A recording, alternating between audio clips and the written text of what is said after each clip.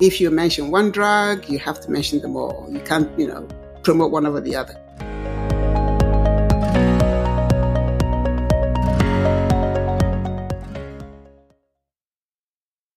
Welcome to Monday Mentor, a Right Medicine series. I'm your host, Alex Howson, and today Helen Fossum is back to share insights on CME medical writing. Helen is a seasoned medical writer with over 20 years shaping her career, beginning in academia in the United Kingdom, then moving to the US where she discovered medical writing working at companies like WebMD and small remote startups. She launched her own medical writing consulting business, The Edge Medical Writing, through which she founded the Milo Initiative to provide continuing education to improve health outcomes in Africa. In today's episode, Helen dissects the nuances between medical and healthcare writing, talks about the challenges that new writers face, and shares invaluable tips on asking the right questions to provide tailored content for clients.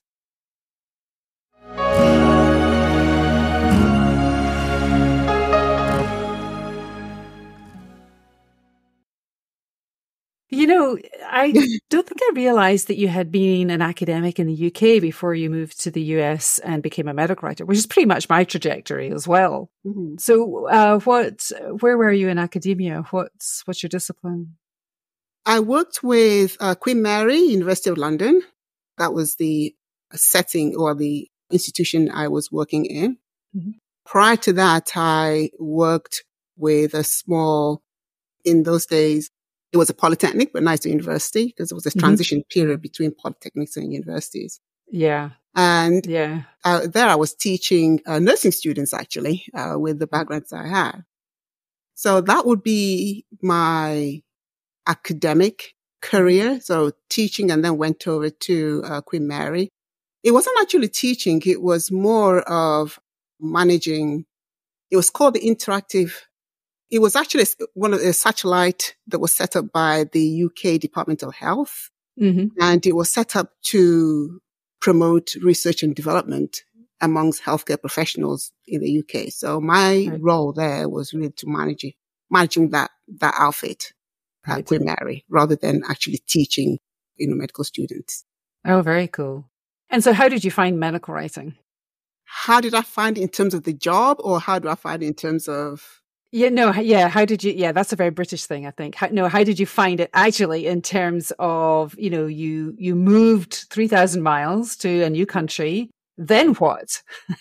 Yes, very interesting, because when we relocated, and we actually relocated because of my husband, he came ahead of us because he had an opportunity to work with a company here in the United States. And it's a company, it's the parent company of the one he worked with in the UK. And when he visited the company, the parent company, or the headquarters, so to speak, here in the United States, he thought, well, this is a great opportunity for us. Why don't we come? As in, let's all relocate. And I said, no, I don't want to go anywhere, because at that time, our children were very small. Right. And I had a great job that I liked. This is when I was at Queen Mary. Mm-hmm. And I just didn't want to move. But eventually, I had to. It's a big undertaking. It is. The oldest at the time was 6 years old. Mm. And then we had a 4-year-old, and literally she was 2, turning 3 when we relocated. So they were all very young. Mm. And when we arrived in the States, obviously, after settling down, I started looking for a job. And when I started applying based on my, credentials, medical writing kept on popping up. I had no idea what medical writing was because it just didn't exist in the UK. Right. And so I actually ignored a lot of those opportunities that came my way because I didn't know what medical writing was. And eventually I thought, okay, this is coming up. Let me just check out what it is. So I went for an interview. This was with the INC Interactive Network for Medical Education. And they offered me the job. And that's how I would say that that's when my medical writing career actually started, or when I found out, this is what medical writing is. It's quite nice. And it was quite good because all the background that I have from my career as a researcher, doing my doctorate, doing my postdoc, academia, teaching with the Queen Mary, trying to promote evidence-based practice. So I was able to combine all those skills and knowledge that I had, and I didn't really have to learn too much. Obviously, I had to learn the ropes, but all the skills that I needed, I already had from my prior background. So I thought, yeah, this is actually something I can do, and I really enjoy doing. So that's how really I found medical writing. And you actually found continuing medical education right at the beginning, which is interesting because it's such a subterranean world. And I really believe strongly that if you have the kind of background that you've described, and certainly this was my experience, teaching, research, maybe throw in some clinical experience there. Some people have that as well. Then continuing medical education is really a sweet spot for those kinds of skills. Not so much, I think. I mean, my experience certainly was, at the beginning, because I was finding medical writing coming up too when I was, beginning to look for jobs. But a lot of those jobs at the time we were in California, in the Bay Area, a lot of those jobs were regulatory or on the promotional side, where I think my background, certainly at that time, was not such a good fit for. And I would have struggled, I think, in those environments as well. So I'm glad that I did find, CME and CE when I did. Mm-hmm. That's great. You mentioned that, you didn't know what medical writing was. And, one of the things that happens for a lot of people is that, they confuse or they conflate medical writing with healthcare writing. What are the differences from your perspective? Yes, that's a great question. I actually had one young person, a medical writer, and he came to me and asked, well, I've been doing a lot of writing, as in health writing, and I am not getting any opportunities with CME. Why is that? So I had to explain that CME writing and health writing are completely, different things. And when you're starting off in medical writing, many people don't understand that it covers a whole spectrum of writing from, you have promotional, you have regulatory, as you say, you have publications, you have even grant writing as a specialty. Mm-hmm. Then you have the medical education as in CME. You have the health writing. So depending on where you find yourself, where you land yourself, perhaps as incoming writer, if you land in where it's health writing, you just assume that this is medical writing. It is. But CME is a type of medical writing that requires in-depth knowledge on the subject matter. It requires you to be able to write as much as the people that you're actually targeting, i.e. those healthcare professionals. And when we say healthcare professionals, it covers the whole spectrum from the highly specialized to the generalist. And then we're also including the pharmacists, we're including the dentists. So all healthcare professionals. And with CME, and in some places they call it CPD, continuing professional development. Mm-hmm. It is different from health writing, because with health writing is more general. It's more for the lay public. I'm not saying it doesn't require research, because it absolutely does. But in terms of your sources, it doesn't have to be primary. It doesn't have to be research, backed with research evidence. It's generally not accredited, whereas CME, in most cases, is accredited, because this is what the doctors, healthcare professionals need. They need those CME or CPD points. Mm-hmm. So I'll say generally the main difference between them is that CME is highly technical, specialized, targeted to the healthcare professionals who need to update their skills and knowledge. Whereas with health writing is more targeted to the general public. It's generally not accredited. You can even insert your own opinion in some cases if it's appropriate. So, both are different. Yeah, and in some health writing, there's a looser style, isn't there? And certainly, if you mentioned WebMD, if you look at some of the kind of material on WebMD that is consumer health facing or patient facing, then there's a range of content from, quite specific patient focused education to more news style pieces, which, have more of an element of, well, they're just a little bit more fluid, maybe a little more opinion based in some cases. And CME is not that. Right. And that's why there is Medscape. Medscape is the physician arm of WebMD. And if you go on Medscape, then you find the type of content that is CME, whereas general WebMD is really made for the patient consumption or for the general. Yeah, and WebMD is perhaps unusual in the sense that it has those two arms of consumer health facing and health professional facing. I know that you mentor medical writers who are kind of looking to move into CME. Are these confusions in terminology something that are a barrier to people moving into the field? Well, I think I have two questions here. One is, one of the things that I hear a lot from new to the field medical writers who are kind of moving into CME is they'll use a lot of terms interchangeably. So medical education agencies versus medical education companies or medical education providers. And to me, an agency is more medcoms based than focusing on accredited medical education. Other things like that, I think you mentioned that conflation between health writing and medical writing.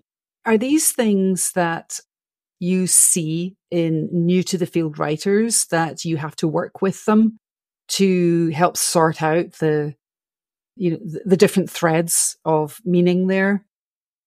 Yes. Semantics is something that we all use, and sometimes we as the medical writers or even the agencies are part of the problem in that we also use some terminologies interchangeably. It is something that I've come across, and where I know that, for example, a medcom company is mainly, consumer medical education. It's not promotional. And whatever other terminologies that's used for that, whether it's, agency or otherwise, medcom agency or medcom company, it depends on what it is that they do. And if it's primarily creating content for physicians that is accredited, that follows all the guidelines of CME, then, whether you're an agency or not, what you call yourself, that's what you are. Yeah. As opposed to promotional. So what I tell people who come and ask, is this an agency or is it a medcom or is it promotional? So, well, figure out what exactly what they're doing. What do you want to do? Because some new writers don't know what they want, or they don't realize all the different, spectrum of writing.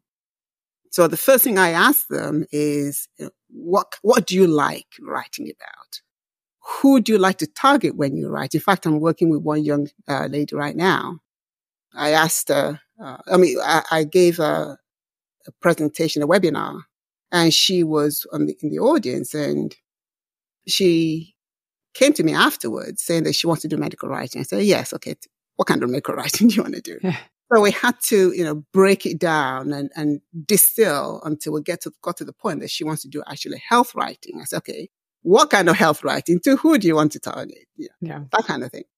So it's always good to, I pay less attention on the words and the semantics. I'm more focused on what it is you want to do.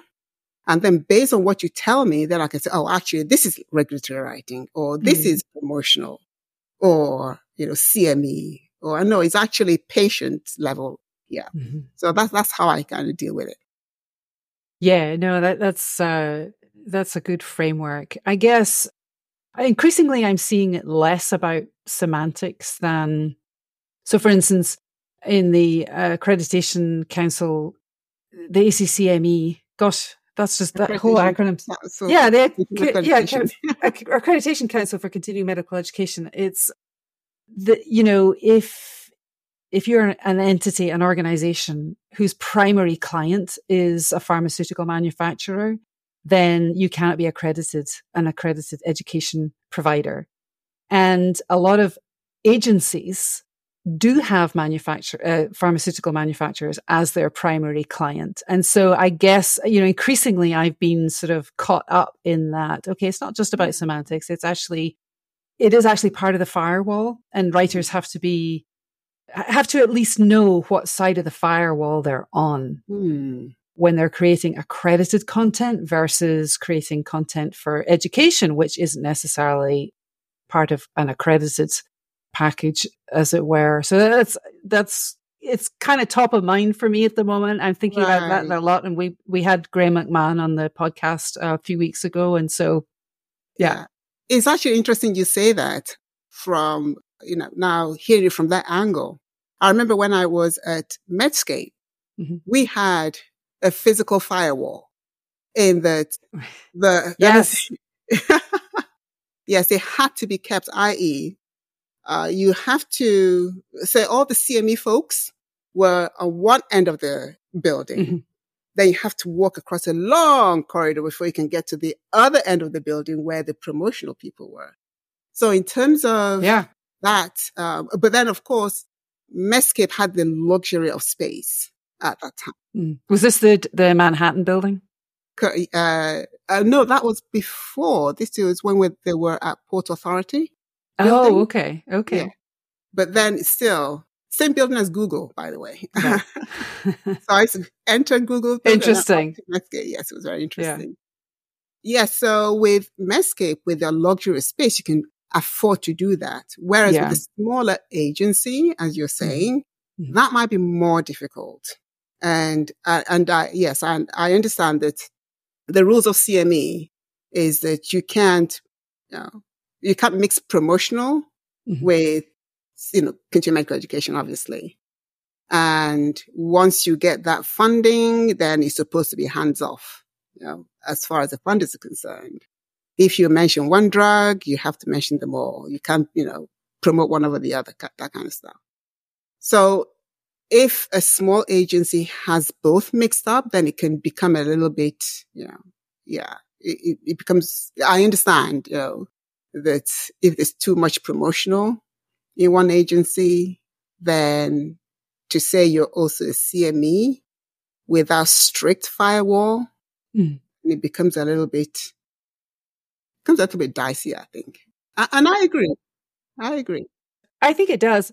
Yeah. And I think there's been waves crest and fall. I think, after the congressional hearings and the introduction of the Physician Payment Sunshine Act and some of those regulatory changes and the initial commercial standards for CME before the 2020 rework of the standards for independence and integrity in CME. I think that, initially there was a physical separation between a lot of education providers who wanted to play in the accredited space versus education providers who did both promotional and accredited content.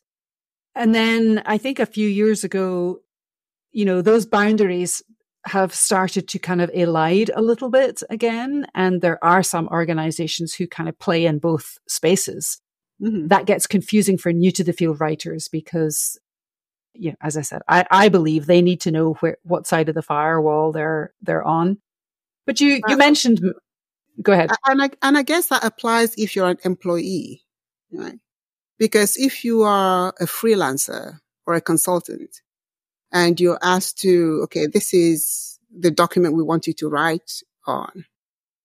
If it's a CME, then you're really not part and parcel of that.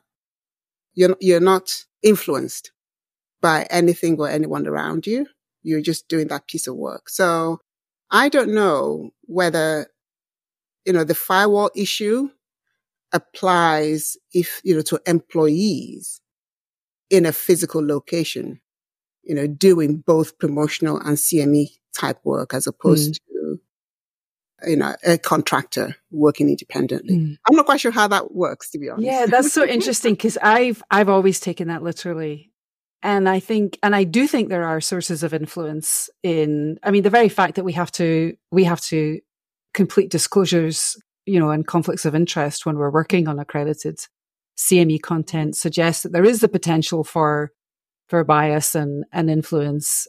Mm-hmm. I think we as a group of writers definitely want to believe that we're working in a way that is free from bias. But, I think the potential is there. It's certainly something to be aware of. And you do, I don't know, maybe this is a question. Have you come across this? You do read, especially if you're in that mentoring space, you do read new to the field writers' work sometimes where they are slipping into that way of expressing ideas that is a little bit more promotional and doesn't adopt a fair and balanced approach to the content that, you have to kind of school new to the field writers on. I don't know. Is that something you see when you're mentoring new to the field writers?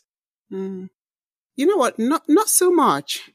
Only because a lot of the time, the people I mentor are people who work with me, who are perhaps working on projects that I've given them. So, for example, I may be working with a client and the mentor will be doing aspects of that.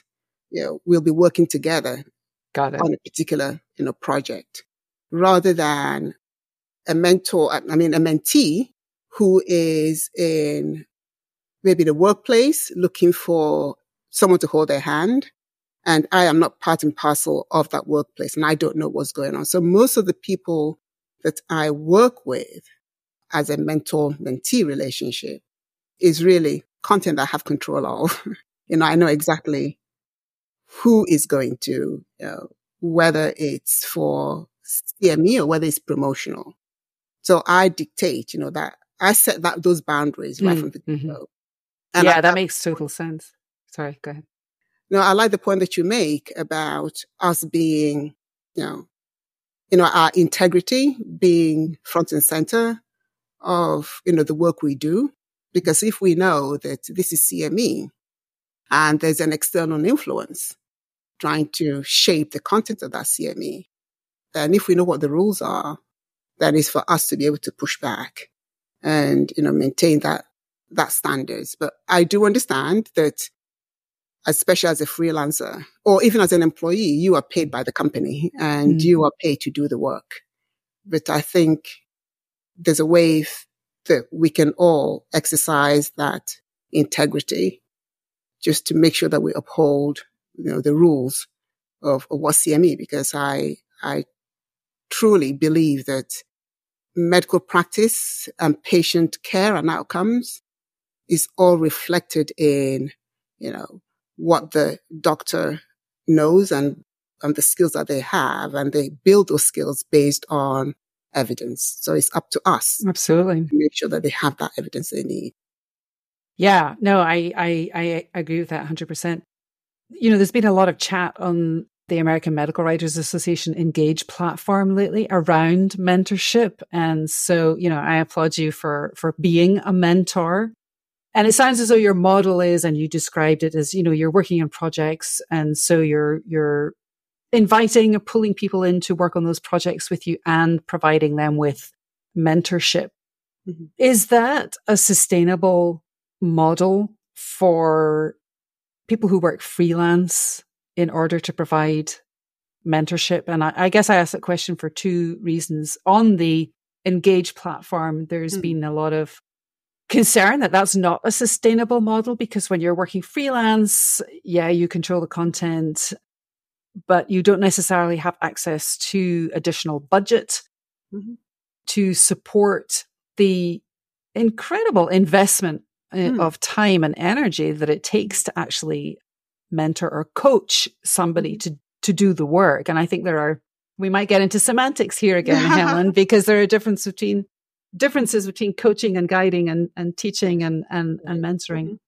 And I know from my own experience, there have been a couple of periods where, I've taken on subcontractors and there's been an element of teaching in order to make sure that the work meets the way I want things done. And it's just a lot of work. I made a decision around about 2014. I wasn't going to do that anymore because it's such a huge investment.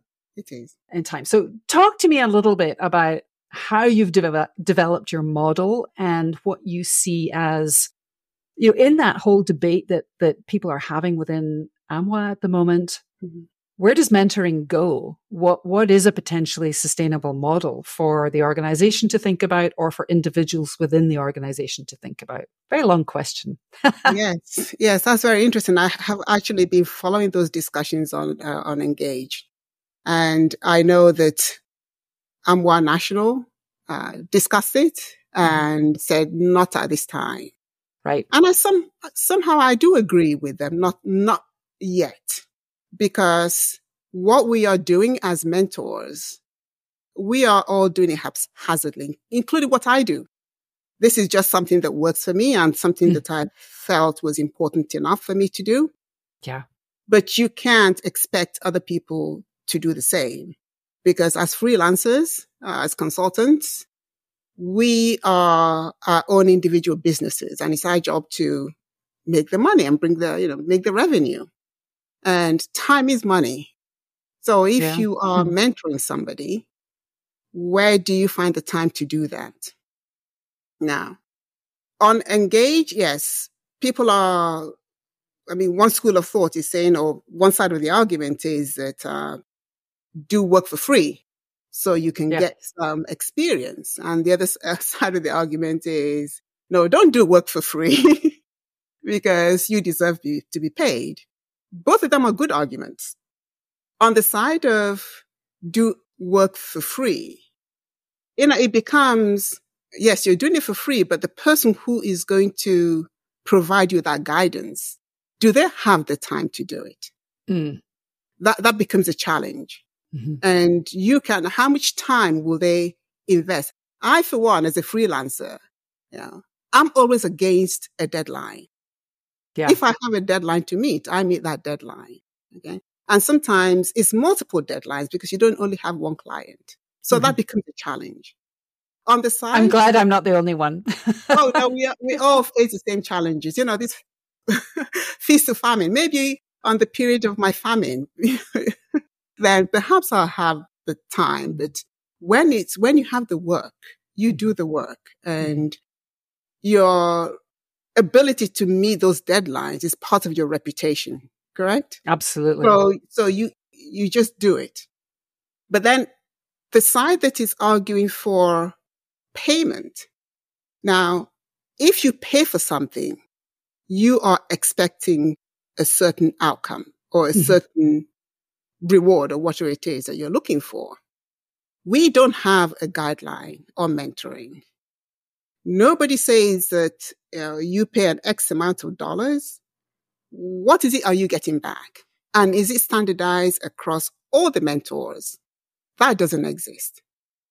Do we need training to be a mentor? I don't know, because nobody's discussed it. So I agree with AMWA National that this is not the right time for us to do it. We certainly need a mentor and a mentee relationship. But there needs to be some level of guideline for us to follow. Because I don't want to pay an X amount of dollars to whoever. What am I getting for that X amount of dollars? Nobody knows. Some will be good and some will be not so good. And maybe some will be absolutely rubbish. So we need to have a minimum standard. Now, what I do is because I have this desire to lift people up, because I became a medical writer, and I would say became a successful medical writer, not because I'm a brilliant writer, but because of the help I was given along the way, the opportunities I was given. Somebody taught me how to do this. Yeah. Yes, I had the skills to write, but the way you write it, somebody showed me how. I made mistakes and somebody corrected those mistakes. Therefore, I need to give somebody that opportunity. And that's why I do what I do. And as I say, and that's why the projects that I work on with mentees is my projects. It's a little bit different now because of the Milo initiative that we're going to talk about a bit later.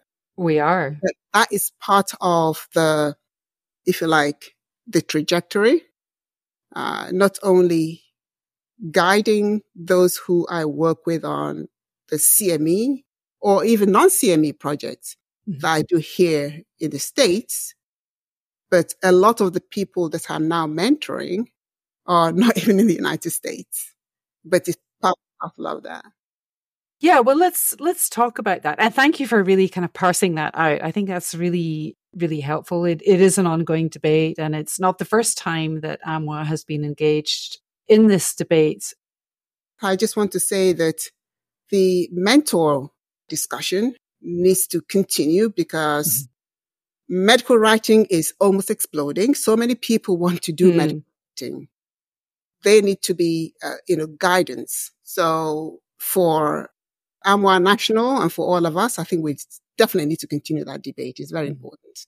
No, I completely agree. There are no pathways, no clear pathways into medical writing. I mean, that's partly why I started, working with writers who are interested in CME. There's no clear path into CME. And so, I know I can provide some teaching around skills in order to support people who are kind of thinking about this particular specialty. So I agree. There needs, and in relation to CME, that's not just a debate or a discussion that AMWA are having, but also the Alliance for Continuing Education in the Health Professions. There aren't clear pathways for people into CME, whether you're a writer, whether you're a program manager, a grant manager, a scientific director, an educational strategist. Right. And that is definitely something that the profession as a whole is kind of looking at. So I appreciate you sharing your perspective for sure.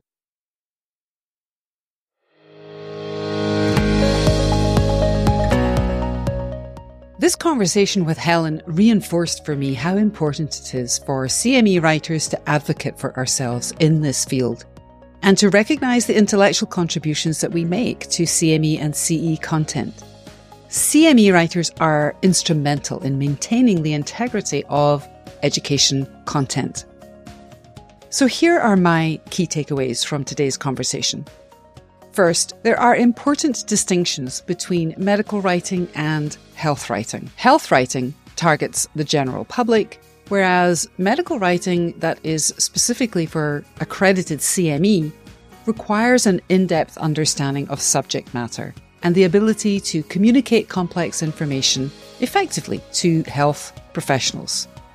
Second, if you have a background in research, academia, or clinical expertise, you can parlay that expertise into CME medical writing. Your experiences will provide a solid foundation for understanding complex medical topics and thinking about how to translate these into education activities that have an applied dimension. As writers, it's important for us to be aware of industry standards, such as accreditation requirements, and the importance of developing unbiased, evidence-based information in CME. And finally, there are ongoing debates around mentorship models within the medical writing community and the American Medical Writers Association in particular. Providing quality mentorship requires a large investment time, which can be challenging for freelance writers. So it's important to be aware of that. And organisations are discussing how to create sustainable mentorship programmes for new writers in medical writing in general and in CME, including Write CME Pro, which is a professional development membership for medical writers who want to specialise in creating CME and CE content. How can you put today's session into practice? Well, first of all, identify your area of interest. Reflect on which aspect of medical writing most aligns with your skills and interests, whether it's CME, regulatory writing, or health writing. Second, educate yourself. Engage in continuous learning to understand the nuances of your chosen area. That could involve taking specialised courses, attending workshops, and of course, subscribing to Write Medicine, which is the only weekly podcast for CME and CE professionals, including medical writers. And if finding a mentor seems out of reach, you can at the very least connect with experienced professionals in the field. This can provide guidance, help you avoid common pitfalls, and accelerate your career development. And so finally, stay informed. Keep up with the latest trends and standards in CME and CE writing to make sure that your work remains relevant and compliant. That's it for today. Hop on over to the blog on my website at alexhausen.com for more resources on CME and CE. Next up on Wednesday, Regina Simonier is back to talk about transitions and professional identities, which is a theme in the professional development domain of the 2024 Alliance annual meeting that takes place in New Orleans between February the 5th and the 8th. I'm presenting at the meeting, so if you're going, come and find me, and let's find time to chat over a cup of tea or coffee. Don't miss out on any of Right Medicine episodes. Subscribe to the podcast on your listening platform. The link is in the show notes. And until the next time, connect with me on LinkedIn, grab your Right CME roadmap, or subscribe to the podcast newsletter, Right Medicine Insider. And consider joining Right CME Pro, the professional development membership for medical writers who want to specialise in creating CME and CE content.